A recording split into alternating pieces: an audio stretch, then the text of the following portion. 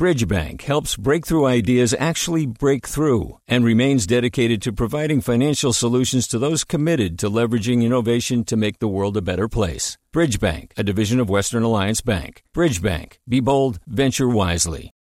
Hi there, I'm Rand Abdel Fattah from Throughline. If you're listening to this podcast, you know that KQED produces exceptional storytelling that keeps you informed, inspired, and entertained. Their podcasts cover issues from your neighborhood to the entire country and everything in between. Support this work today.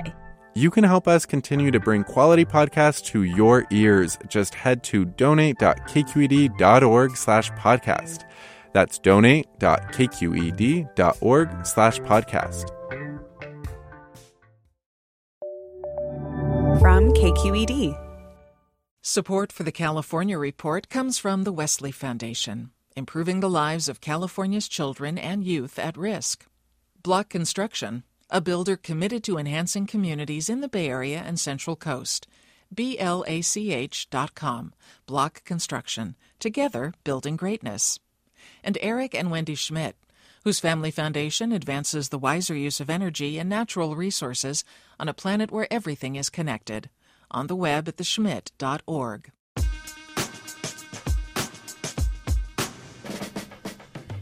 On today's California Report magazine, it's our holiday show. Camels, Tamales, and an in-studio concert. The Bodega Bay folk trio Rainbow Girls perform songs from American Dream. They're roommates who hear each other writing songs through the walls. It's a treat to get to hear other musical styles just kind of like float out into the hallway. And we visit an elaborate Christmas display in El Cerrito put on by a man who was not a Christian. It inspires me when I see the people enjoying it. So I feel that maybe I'm doing some service to my community and for the people. We've got your weekly road trip for the ears to meet the people and visit the places that make the Golden State unique. I'm Sasha Coca, and this is the California Report magazine. Your state, your stories.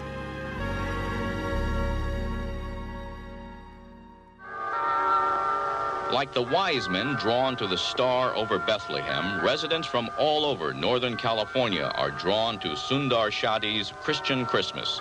80 to 90,000 a year, he estimates, make the pilgrimage. That's an ABC News story from 1984 about a Punjabi immigrant who transformed his garden in El Cerrito near Berkeley into an elaborate Christmas display.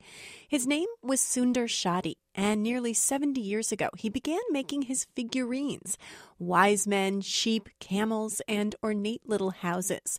Shadi died in 2002, but as reporter Spencer Silva tells us, the community is still keeping his creation alive. That area, we have the big camels, and you can see they're life-size. This is an amazing thing he did. Jane Barkey is a former mayor of El Cerrito. Ever since Shadi's death, Barkey has taken up his mantle. She played a big role in moving the display from his home to a nearby hillside. Throughout the year, she makes sure the scores of aging figurines are refurbished. Then in December, she commands a small army of volunteers that lug the hundreds of statues in mini houses from storage up to the hill. The houses were originally milk cartons. Back in the old days, you had the milkman delivered, and when his boxes fell apart, he would drop them off to Sundar, and he would turn them upside down and make them into houses. That form a tiny Bethlehem. Below, wise men sit atop those big camels. Next to them, a flock of 50 or 60 sheep, including a black one. A recent addition is the silhouette of a man in overalls holding what appears to be a rake. It's Sundar Shadi, the man who started it all almost 70 years ago. We refer to it as a Bethlehem scene. Okay. It is not a nativity. There is no nativity. He was not a Christian. He was Sikh. Shadi emigrated from what's now Pakistan to the U.S. in 1921, in part because of religious persecution. A decade later, he earned a master's degree from UC Berkeley in horticulture, but he couldn't find work in academia. Some say that was because of the color of his skin, so he took a job at a gas station. Eventually, he saved up enough money to buy that gas station and many others, and he got rich. He retired at 49. But he never lost his passion for horticulture. He turned the empty lot next to his house into an elaborate garden. During the winter, he'd get antsy. So legend has it Shadi's wife, Dorothy, encouraged him to take up a new hobby, sculpting, or something like it. Debated about putting a Santa Claus up or a star.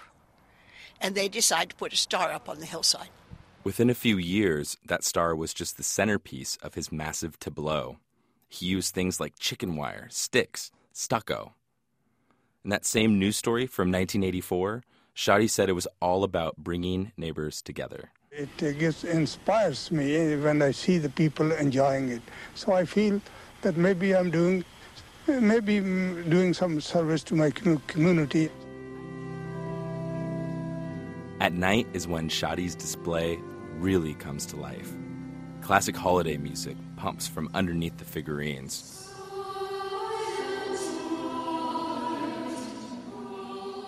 Spotlights illuminate the faces of the wise men, the sheep, and an angel. The milk carton temples and coffee tin minarets glow under a sky of blue lights. Parents and children drop by to huddle close and take it all in. Like that guy used to be over there. Huh. I feel like the angel ends up being in the same place, though. Yeah, the angel's always right there. Volunteer docent May Ritz, who's also a former mayor of El Cerrito, passes out candy canes and tells the story of the man and his creation.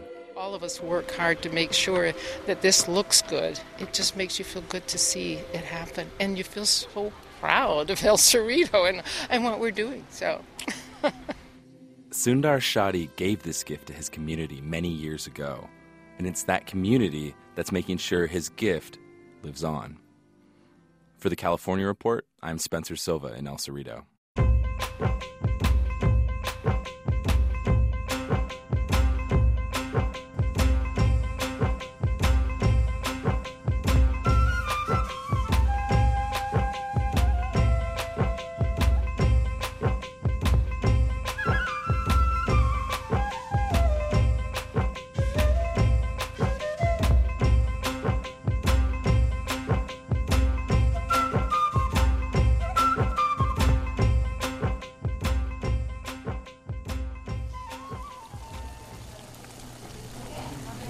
Four huge pots are steaming on top of a stove, and it smells like chilies, onions, and garlic. This is the bustling kitchen of the St. Francis Center in downtown Los Angeles, near Skid Row. This place has been supporting homeless and low-income folks for decades. But as KQED's Tina Rubio tells us, now the people who receive those services are giving back by making tamales for the holidays. Lucila Velasquez grabs a softened corn husk and spreads masa, or corn dough, onto the smooth side of it. ¿Vas a ayudar? I told you to take the paper. She and a handful of other women and men stuff the masa with cheese, shredded pork, and chili verde, which fill big steel bowls. For the past 45 years, the St. Francis Center has been providing hot meals to people living on or near LA's Skid Row. 100,000 meals every year to homeless people, whose only meal often comes from this place. But it also has a food pantry to help people living in extreme poverty, on the edge of homelessness, people like Lucila Velasquez. Y yo tengo aquí asistiendo, yo creo que ya como unos 19, 20 años. Lucila has been coming here for about 20 years. Her kids come here for after-school programs and summer camps. And even though she spends most of her days working at a clothing factory, she says it's important for her to give back to a place that's given her so much. A few years ago, some of the women who rely on the food bank came up with a fundraising idea to help the center. A tamal-making contest they called Top Tamale. Every year the winners make tamales, cheese, pork, sweet, and chicken that are then sold to people in the community. Yes, ganamos.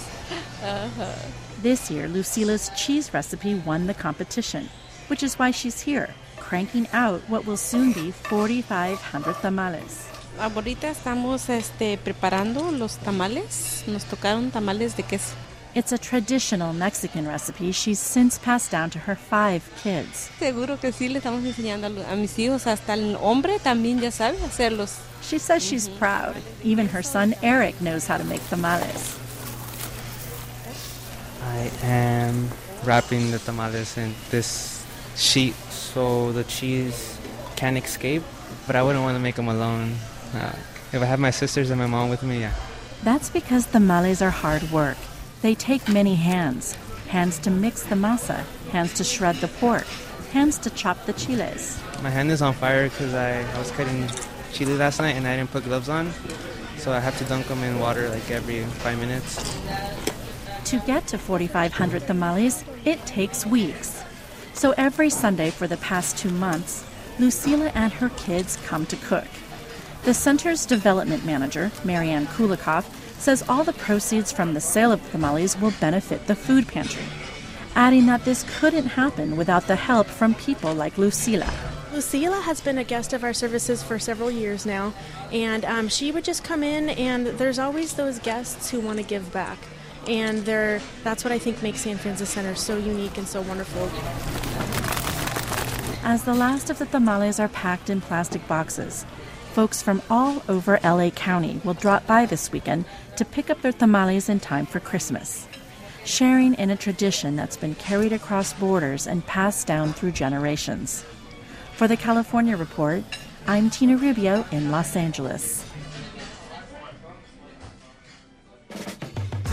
Every week, the California Report magazine takes you on a road trip for the ears. Getting directions to forks of salmon. We visit the places and meet the people who make the Golden State unique. From a homeless college student in Oakland. So I don't feel like just because I'm homeless that I have to look the part. To a cattle ranching mom in the Sierra foothills. So I fix fence, we pull calves, I do everything. We're the half-hour weekend magazine, the in-depth storytelling show from the California Report. And we're launching our own podcast. Subscribe to the California Report magazine on iTunes or wherever you get your podcasts.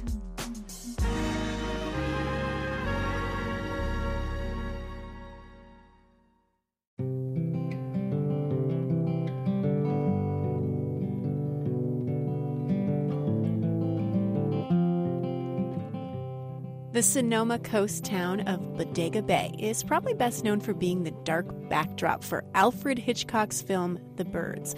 But the town is also home to the folk trio Rainbow Girls. I got a cricket in my head. I want my fellow, my darling, my lover in my bed. Instead, I got an elephant napping in my head. Ooh, ah, ah, ooh, ah, ah, ooh, ah, ah, and I got an aching in my The group's new album is called American Dream, and it's a collection of songs with politics at its center. Tunes about gentrification, Standing Rock, Black Lives Matter, and more. And they join me in studio now to talk about songwriting, collaboration, and politics. And they're going to play a few songs for us here live in the studio. Welcome to the California Report magazine, you guys. Hi. So first, let's figure out who's who. Why don't you guys each introduce yourselves? I'm Erin Chapin. Hi, I'm Caitlin Gowdy. And I am Vanessa May. How did you guys start singing together? Caitlin and I, we met in the dorms at UC Santa Barbara, and then we realized that we both played music, and we played a song together. We were supposed to be studying, and we were like, wow, we have to do that again. And then fast forward maybe like a year or two later, and Vanessa May literally showed up on our doorstep and never left.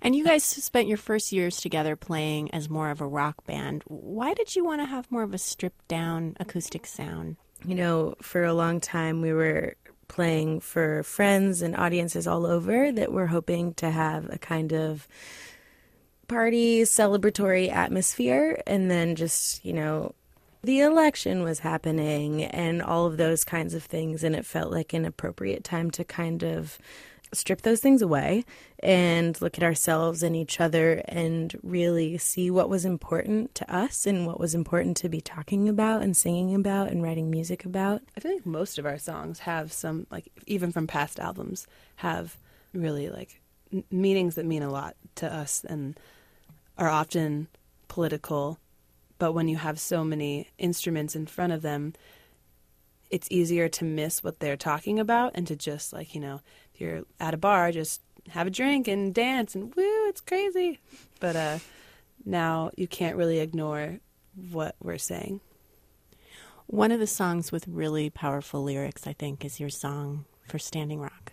That song's kind of soul is about being a part of, like, unwavering support for Indigenous lives and Black and brown folks' lives that are just being completely destroyed with impunity, and it's really disgraceful. And this song is for all of them who are fighting just to have love and water and life and be who they are.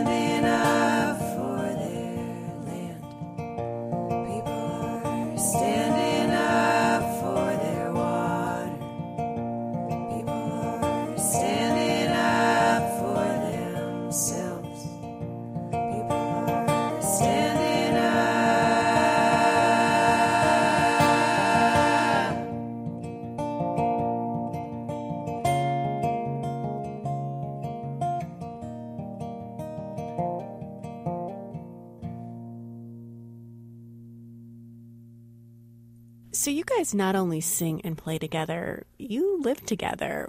How does that influence your songwriting? Are you guys like brushing your teeth and coming up with lyrics? Oh, yeah. Yes. Yes, we are. It's a pretty cool thing. You know, I not only work with these women, commute with these women, I live with them. I share a wall with Caitlin. We can hear each other breathing. I get the bathroom. Yeah, Erin gets the good wall. Yeah. And I sleep with earplugs. Yeah. It was quiet enough, you know, and because of that, we all experience so many of the same things. And because of that, it's so interesting to hear a song come out of Erin or Caitlin that really synthesizes my own thoughts, or you're sitting in your room and you hear either across the hallway or on the other side of the wall the song being rehearsed, and you hear this chorus being done over and over and over, and you're just like, I hope that's an original, I hope that's an original, I hope that's an original. And you're Is like that an also original? in your own room just like bawling your eyes out because the lyrics are just so true. You're like, oh my God, that's exactly how I feel. So on your album cover, American Dream, you guys have this American flag that's kind of like torn to ribbons. Mm-hmm. Tell me about that, and tell me about why you decided to call the album American Dream. This ripped up flag is kind of a representation of where we are right now. It kind of feels like it's just hanging on by a thread at this point. And if you look closely, all of the pieces are tied together in knots, and we try to make it all seem tight and firm, but it's something that's not. We made that at our house. That's the back of our shed, and it's 10 feet tall, and it was originally all sheets. And then we dyed the red stripes with wine. All the stars, they're actually Queen Anne's lace, which grows in the field where we live. The song itself, American Dream, is about how far it is from being a reality for so many people. And the song is about land, like owning land as equaling freedom and equaling security and safety. That song is just dedicated to pretty much the disenfranchised and those who don't get to live that dream.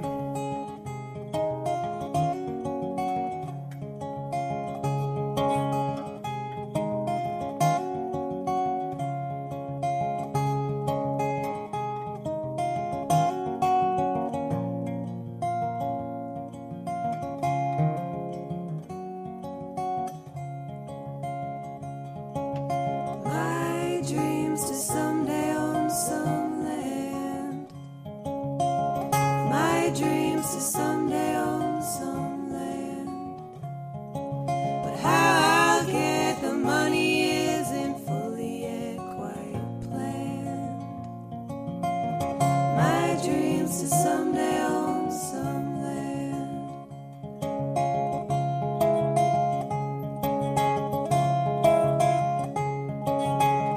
And on that land I'll build my home. Yeah, on that land I'll build my home. I'll fill it up with kids so I will never die alone. Yeah, on that land I'll build my home.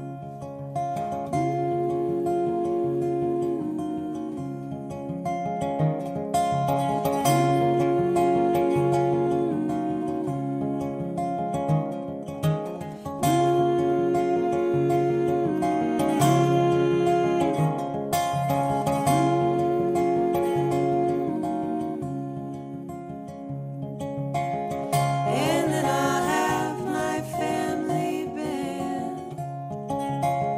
Yeah, then I'll have my family band. I'll make 'em play the tunes that they don't really understand. Yeah, then I'll have my family band.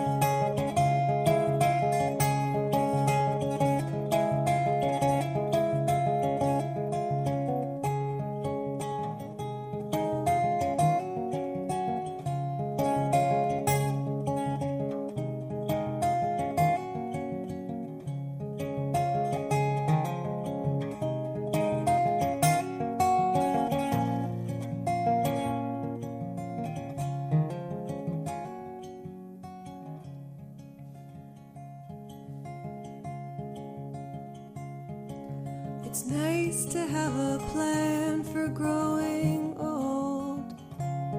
Unfathomable luxury, a plan for growing old. That hits you all at once, then you'd wish that you'd been told.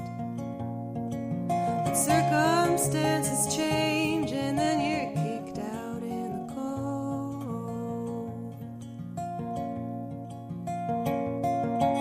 But everyone's worth something and it's not their weight in gold. Everyone's worth something and it's not their weight in gold.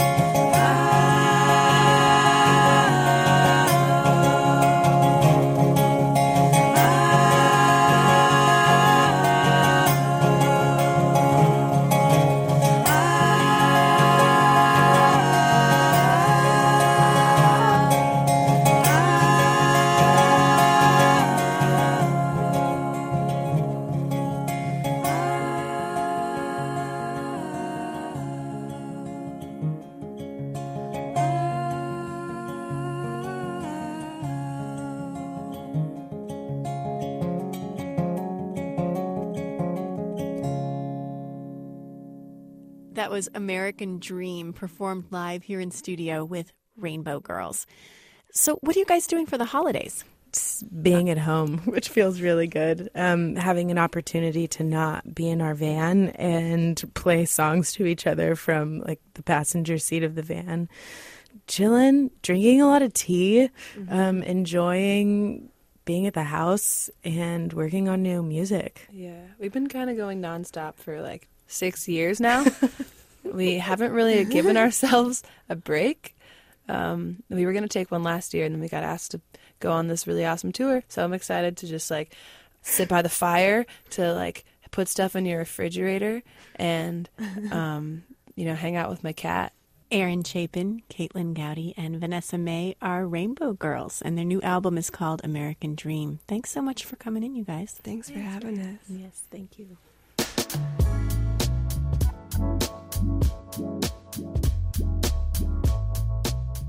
And that's the California Report magazine, a production of KQED Public Radio in San Francisco. Subscribe to our podcast. Look for the California Report magazine on iTunes or wherever you get your podcasts. Look for the bear wearing earbuds. Our director this week is Nina Thorson. Our technical producer is Rob Spate, with additional engineering from Howard Gelman, Danny Bringer, and Seal Muller. Victoria Maudione is our senior editor, and this week we say goodbye to our fabulous intern, Bianca Taylor. Our team also includes Susie Racho, Don Clyde, David Marks, Ingrid Becker, Ethan Lindsay, and Holly Kernan. I'm Sasha Coca. Happy holidays, everybody.